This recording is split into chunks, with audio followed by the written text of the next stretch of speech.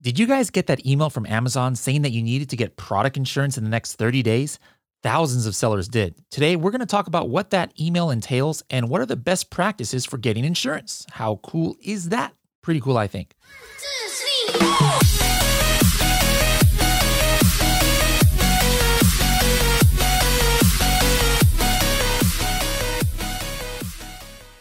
Hello, everybody, and welcome to another episode of the Serious Sellers Podcast by Helium 10. I am your host, Bradley Sutton, and this is the show that's a completely BS-free, unscripted, and unrehearsed organic conversation about serious strategies for serious sellers of any level in the Amazon world. And we've got a cool episode today. You know, the ones that have always been very popular in the past is when we have panel discussions with different people to talk about, you know, things and themes that are trending in the Amazon world. And one of those things is insurance for Amazon sellers. And we're going to get into that in a little bit. But before we do, let's go ahead and introduce our two guests. First of all, we've got Ashlyn. Ashlyn, how's it going? Hey, good. How are you doing? I'm doing just delightful. Where are you located right now? I am born and raised in Indiana, so I'm here in the cornfields and the soybeans. Okay. Indiana, Hoosier here. I'm a Hoosier. All right. And we've got Michelle. Michelle, how's it going? Oh, I'm doing great. And where are you located right now? I am just next door to Ashlyn, I guess. I'm in Owensboro, Kentucky. Kentucky. Okay. So that explains the accent a little bit, I guess.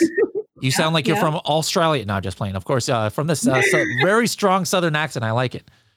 Yeah, that's what you get here in Kentucky. So okay, cool. Now let's get just a little bit more. I always love, hearing how people arrive to the e-commerce world. You know, the journey is always different. So, Ashlyn, first of all, you said you were born and raised in Indiana. Now, growing up there, I think the stereotype for boys is everybody, wants to play basketball or something, or to be an Indiana Hoosier.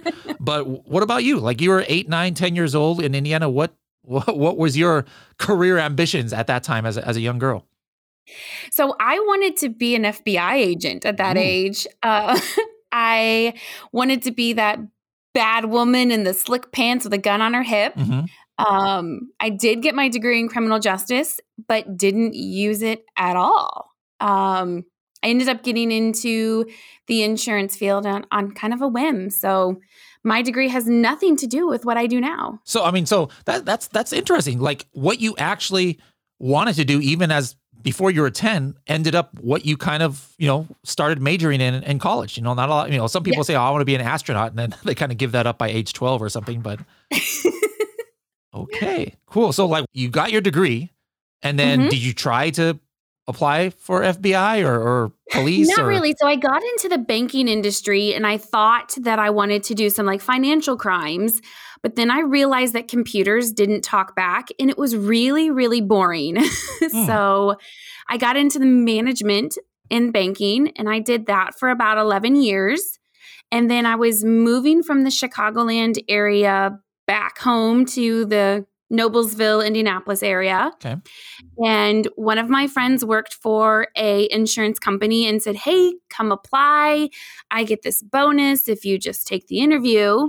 And I was like, I'm not interested in selling insurance. No, thank you. Mm-hmm. And she begged me to do it. So I took the interview, and the gentleman who interviewed me said this was a man's industry and that those men out there would outsell me every day. That guy would be totally canceled in 2021. Yeah. So I said, I'll take the job and I'll prove you wrong. Mm-hmm. So that's how I got into insurance. I was Rookie of the Year, top rep in the state, accepted my award and sent him a picture and said, who can't sell insurance now? So it was his fault 100%. If he would have just said, you had the job, I'd probably say, no, thank you, and would have walked away. Maybe that was part of his strategy. Huh? Maybe, but it worked. It totally worked. Okay. And then in the beginning, what kind of insurance were you doing in the early beginning, days? I was doing home, auto, and life insurance, a little bit of commercial. But I didn't do the e-commerce insurance until about 5 years ago, when one of my personal clients said that, hey, I'm selling online. Amazon's changing these rules and I need this insurance policy. Can you help me? Mm-hmm. And I was like, nobody likes e-commerce. None of the insurance carriers know anything about you. Mhm. I didn't even know there was third-party sellers on Amazon. Chris, go away. And he kept bugging me. And so I finally was able to get him a policy, and he came back and he's like, hey, I'm on this Facebook group and there's 13,000 of us in this group. Can I post your information? And then I was like, well, crap, that's awesome. Mhm. And it kind of just snowballed from there. Huh. Okay, cool. Let's go back to Michelle now. Now, growing up, what were your career ambitions? I was I had the ambition of being an accountant. My mom worked for a nursing home, and she we became close with the administrator, and he had an accounting degree and was very successful. And so I thought that's what I wanted to do. So I went to college, got my BS in accounting, and met my husband, and he's a CPA, comes from a long line of CPAs. Mhm. And I thought, if we ever are having a family, we both can't be CPAs. So I took a job as an office manager at an agency here in town, and this would have been 94 when I graduated. Well, 93, I guess. And I just was doing all of the accounting and all the commercial insurance, because I just only do commercial insurance. And then I moved up to, I was asked to come to work for a very large agency here in town and across the state, and was very lucky in that and blessed. And I've been there ever since. And so I focus only on large commercial risk until the whole e-commerce world opened up. This is pretty interesting. Number one, it's we not only had one person, but two people who both went to college for what they thought that they wanted to do, even at the age of 8, 10 years old or whatever. That's kind of rare. I don't even remember what I wanted to do when I was 8. I think I wanted to be a baseball card dealer, and I didn't even go to college. So then there's that. But I see a lot of similar paths. It sounds like the insurance agency, is maybe perhaps male dominated. Michelle just said she was only the second female to hold that position, and Ashlyn was hated on a little bit by being a female. So you have very similar career paths. You start off of e-commerce, and then you see there's this need for insurance having to deal with e-commerce. So both you kind of have ended up in this industry. Is that sounds about right? Yeah, that's pretty much it. I became a seller, and that's how I got into this. I've always piddled around. A seller on Amazon, eBay. we're talking about. Yes. Okay. And so I've been selling and doing e-commerce on the side for 20 years through eBay. And just because it's kind of a passion. I love the hunt, I guess you could say. And just going to some of the conferences and such to learn how to do Amazon, it was discovered that I actually have a full-time job as an insurance agent, and it became very clear. And I was asked to be on a bunch of podcasts, and there was a need. There's definitely a need for somebody that definitely understood insurance and definitely understood e-commerce as a seller. So that's, I still have all my commercial accounts that I maintain, but I only focus now on e-commerce. And I have a passion for that. There's not a whole lot of money in it. Yeah. But I feel very, very driven to help other sellers, and that's why I do it. Ashlyn, what about you? Now that you've dealt with so many Amazon sellers out there, you ever get inspired to like, man, I need to try this Amazon thing for myself? Or I'm not going to lie. When I first got into the business and I was seeing some of these people come in as like $3, $4, $5 million in sales, and you look at what they're selling, and I'm like, wow, you make that on widgets? And then I realized that the margins are so much smaller. And these sellers work hard. And I personally didn't want this to be like a conflict of interest where, one of our clients have to tell us what they're selling, where they're sourcing from, things like that. So I, from the very beginning, just said, hey, I'm not going to be a seller, and I forbid all of my employees to be sellers. But it has crossed my mind a couple of times seeing the sales that you guys do. It's crazy. Yeah. Okay. Well, you know what? But you work hard. Yeah. Really hard. I mean, some people try and put this mentality. Oh yeah, you sell on Amazon. It's a laptop lifestyle. You just set up some products and then go, to the Maldives and sip margaritas all day. That's not how it works. And there's a lot of ins and outs and crazy things that come up. Now, the reason why I made this episode is that a lot of people over the last few weeks were posting in Facebook groups and this and that because of an email that they got from Amazon. And I think the email goes something like, hey, we're writing to you because you need to provide proof of liability insurance, blah, blah, blah, blah. Please respond by this date. Now, you guys familiar with the email I'm talking about? Yes. Oh, yeah. Oh, okay. Yes. So let's first of all talk about that. Like I don't know. I don't even check my own Seller Central email. So I just realized I probably haven't even done this, but did everybody get that email or was it just certain people? No, not everyone. I believe in my investigation and my conversations with Amazon individuals, not sellers, but Amazon people, they started out fairly small, so they wouldn't be inundated with a tremendous amount of response. And in some of the smaller sellers, I haven't had any of my bigger sellers receive it yet. And I believe in what I understand is kind of a rollout and that it'll be amped up in over the next several months. Is that kind of your understanding too, Ashlyn? Yeah. So what we've heard is that the 3 months of consecutive sales of $10,000 or more, they're kind of using that as a starting point. Now, all the pro sellers are required to have insurance, but it's our understanding now that Amazon's going to just start at that $10,000 for 3 consecutive months to start getting these certificates of insurance uploaded. But I really think moving forward, Amazon's going to crack down. This is just the starting point, and they're going to start making sure that everyone who is selling on the pro seller platform is going to have this insurance. Mm-hmm.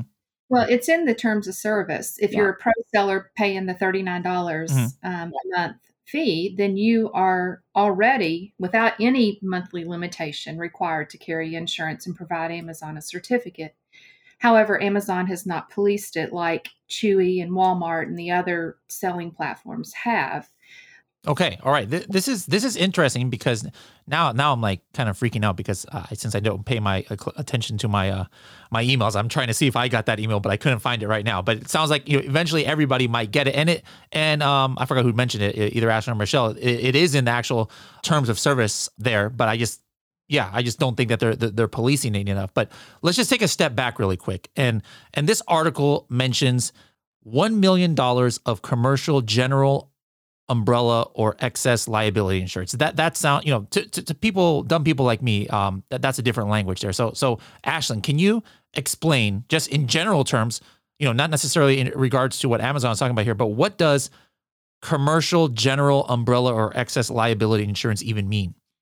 Yeah, so it's a basic policy that's going to cover what you do or say as a business. It's just general liability. The other thing that Michelle and I are definitely on the same page about is if you're selling products online, not only do you need the general liability, but you need product liability too. So general liability is going to cover what you do or say as a business. Product liability is going to cover what your products do to harm someone else. So if I'm selling, like an iPhone charger and the iPhone charger catches on fire and burns my house down, you're going to want product liability also. So general liability and product liability is really what you need for selling online. Okay. And then now, Michelle, so a policy, is it like for the business? Is it for a brand? Is it for a Seller Central account? When you get a policy, what does it cover? Yeah, so it's going to cover your legal entity. So if you have an LLC, for example, it will cover your entity across all selling platforms. So it doesn't matter if you're selling in a Shopify store, eBay, Amazon, Walmart, it doesn't matter. It follows you. It follows your legal entity. There are certain instances that if it's a higher risk type product, those policies are written on a specified products form, which is legal terminology or insurance terminology. But you have to be very careful in those instances that all of your products that you're selling are covered and listed under that policy. So it gets a little more complicated when you have a higher risk type product. If you're talking babies, ingestibles, pets, people are crazy about their pets and they go to the ends of the earth for their pets. Yeah. So you have to be really careful about how the policy is written and make sure you have someone that understands e-commerce and understands product liability that's handling your insurance. So it's not just a matter of, hey, I'm just going to get this policy out in this company's name.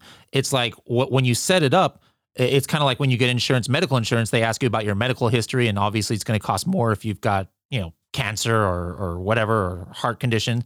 It's similar, I'm assuming now in this Amazon space, is like, if I just sell, coffin shelves on Amazon, well, there's not much that can happen with a coffin shelf. So, the insurance policy might be low. But if under my company, I've got 10 different brands and some of them are, kitchen knives. Some of them are hoverboards with batteries that might explode. Some of them are, supplements.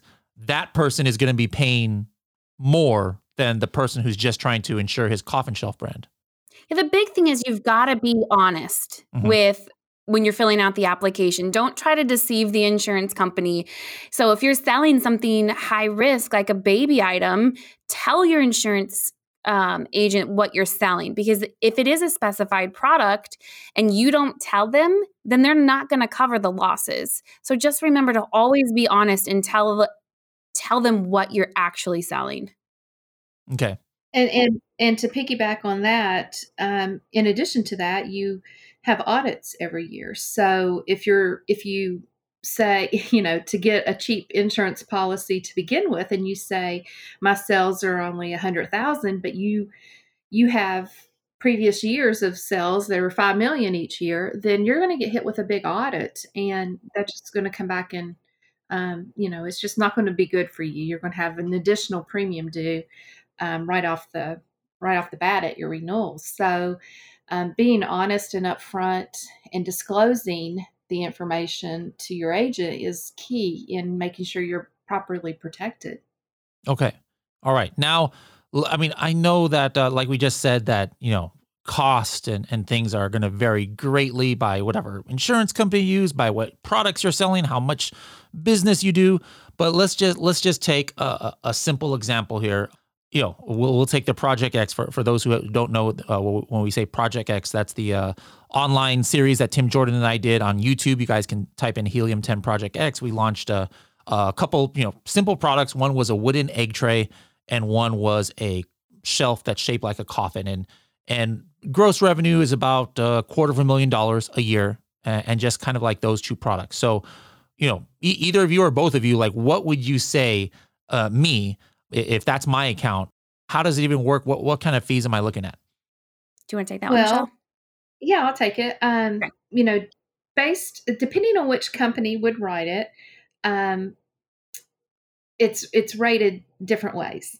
If you are doing private label, and I assume that would be private label, then it would be in most cases rated as an importer, and then adjusting the product's rate to the actual product exposure.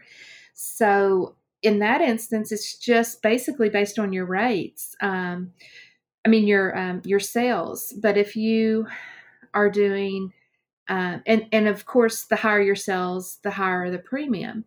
And it does matter. There's no like minimum threshold, like you have to have 100,000 in sales before you hit, it's not by any level amount of sales get you to the next premium. It's truly a per $100 of sales rate. And then it's truly just a mathematical calculation. So, and then, I always add on all of my policies worldwide coverage and a blanket additional insured, because especially, with everything being so internet based, and you can have people from the UK ordering your product from the US, and if there's a claim, you need to make sure you have coverage for that product and that claim in the UK. So you really have to have that worldwide coverage to be fully covered. And then, of course, the blanket additional insured is another cost, but that gives you that coverage if you are in any sort of contract, which your terms of service is a contract, and that would extend the coverage automatically. So it's another kind of protection for the insureds. Okay, so then for that sample case right there, you said is based on your sales. So then if I'm doing $250,000 of sales a year, what would my monthly, what is it called? Premium? Is that what it's called? It would be premium, and it would depend upon a lot of things. Your location, your some of your risk management that you've done. If it's something that you need to do inspections on, or if it's an FDA type item and you're doing all of what you're supposed to be doing, then you kind of get a little bit of a break at times on the insurance. So there are so many factors that go into it. It's not just, we don't look at a graph or a chart and say, this is what your premium would be. It truly is individualized. If it's something along that line, $250,000 in sales, I don't know, $1,000 a year type of thing. Okay. If it's in a preferred type category and it's not ingestibles and pets and those sorts of things, you're looking at something along that line. Okay.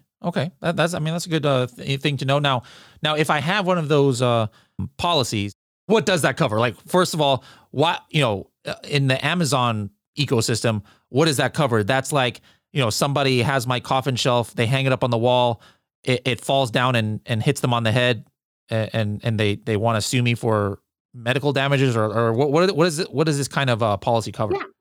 Yeah. So what Michelle just kind of explained is going to be your general liability, and product liability is going to be your base policy. And then some of the other things that she talked about was endorsements. So your base policy is going to cover what you do or say. So let's say you've got that shelf and you say that this shelf is going to make my room look rich. And they come back and say, well, it doesn't make my room look rich. It actually makes my room look drag. That's general liability. That's going to cover like false advertisement and things like that. The product liability, if the shelf falls down, hits you on the head, you have to go to the hospital, whatever. Most policies have medical payments built in, so that would help pay those medical payments. And then your general aggregate would kick in at that $1 million. So that's going to help pay for your attorney to defend you from this lawsuit, and then any type of damages that they say that you have to pay. So that's really the big things that is going to be covered. Now, you can always add other endorsements, which is a fancy word for like add-ons, to cover other stuff. But just to kind of piggyback on what Michelle said, that's why you need an agent that knows e-commerce, that knows the questions to ask. Are you using your vehicle for sourcing? Are you private labeling? Are you using a 3PL? All of these other questions that only somebody in the e-commerce business would know to ask to add those additional endorsements. If you just go online to some Joe Blow online, they're not going to ask these types of questions. So making sure that you've got somebody who's knowledgeable to ask the questions so you have the right coverages. Ashlyn just said, the third-party fulfillment, those sorts of things. People don't really think about that until the bank, and they're taking out an SBA loan, and the bank says, "Oh, you need coverage on your inventory." There's so many things that could be that you need coverage for, and having somebody that knows what they're doing is so important for your business. Okay, and now what if this obviously is covers cings that are happening on Amazon, but the same policy would cover if I'm selling on Etsy, in my own brick and mortar, or eBay, etc.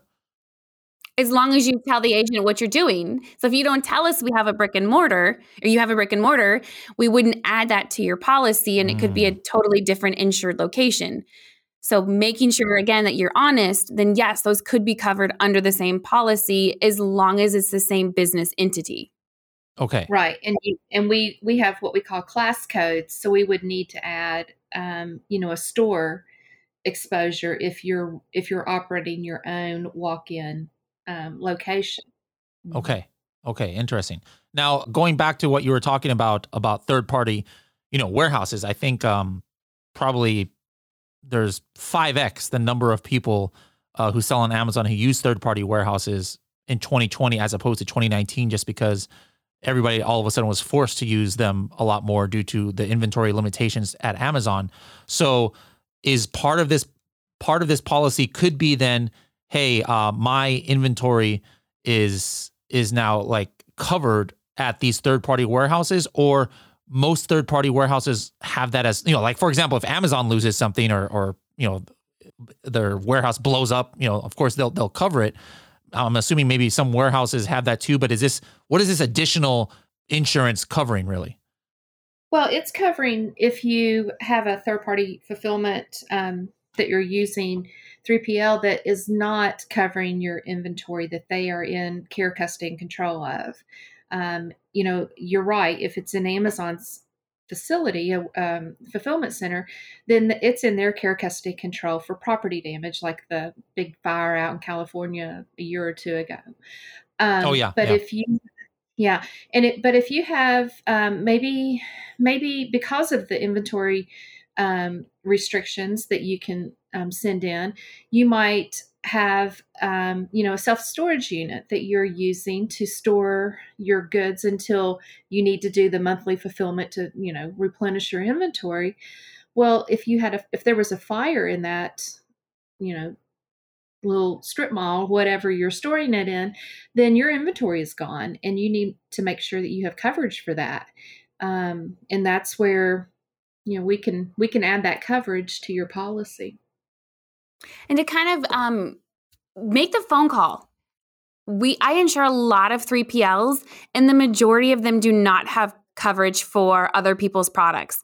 So I would urge you, if you have a 3PL, make the phone call to your the owner of your 3PL and say, do you have coverage for my products? And if they say yes, ask for proof. Ask for that certificate of insurance. Don't just take their word for it, because most of them do not have coverage for your products.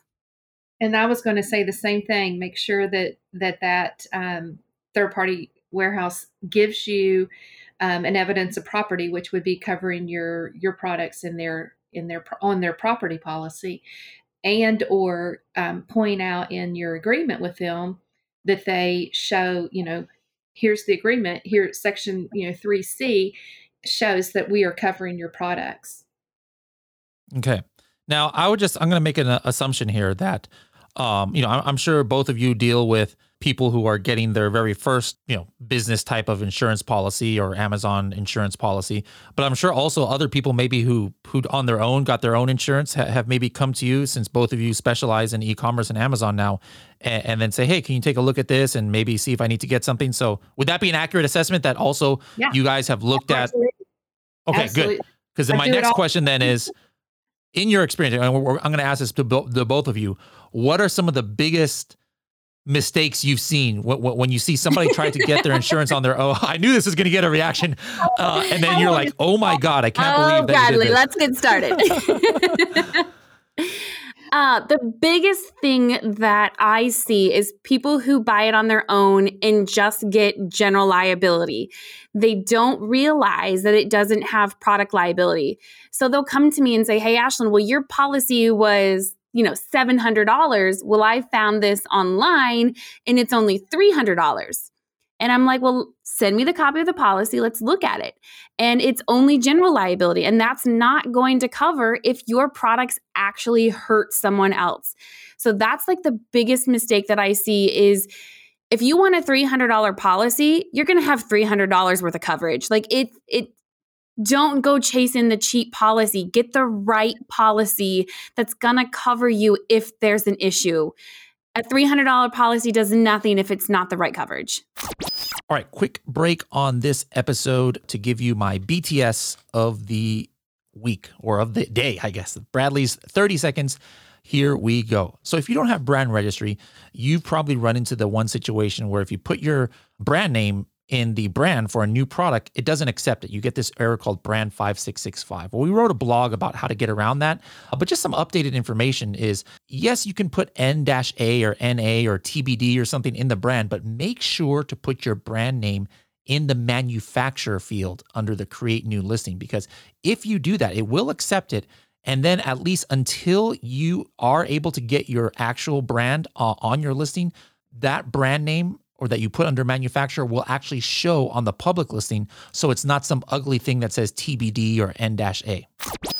Let's see, what else, would you say are mistakes that people, not necessarily people who switch to you, but just mistakes that people are making in this general topic of getting insurance for their online businesses? Ashlyn, do you have any others? Yeah, I do. I think another couple of mistakes that people think are just not getting insurance. So they'll come to us and say, well, I have an LLC, so I'm protected. I don't need insurance. I don't know if you've tried to pick up the phone and dial your LLC, but you can't do that. You can't just call your LLC and say, hey, I'm being sued. Will you come protect me? It just doesn't happen. Having an LLC is great, or a corporation, or however you set your business entity up is fabulous. That's a wonderful step for a new seller. But you have to have insurance to be able to protect you and defend you from these lawsuits. That's the biggest thing you're going to see with these policies, is that you get to pick up the phone and say, hey, I have a claim. I'm getting pulled into a lawsuit. And as we all know, insurance companies don't like to pay claims. So they have really darn good attorneys to get you out of these claims. So just don't rely on having an LLC. Make sure you've got a policy to protect you when you do get pulled into these claims. Okay, cool. Michelle, any others?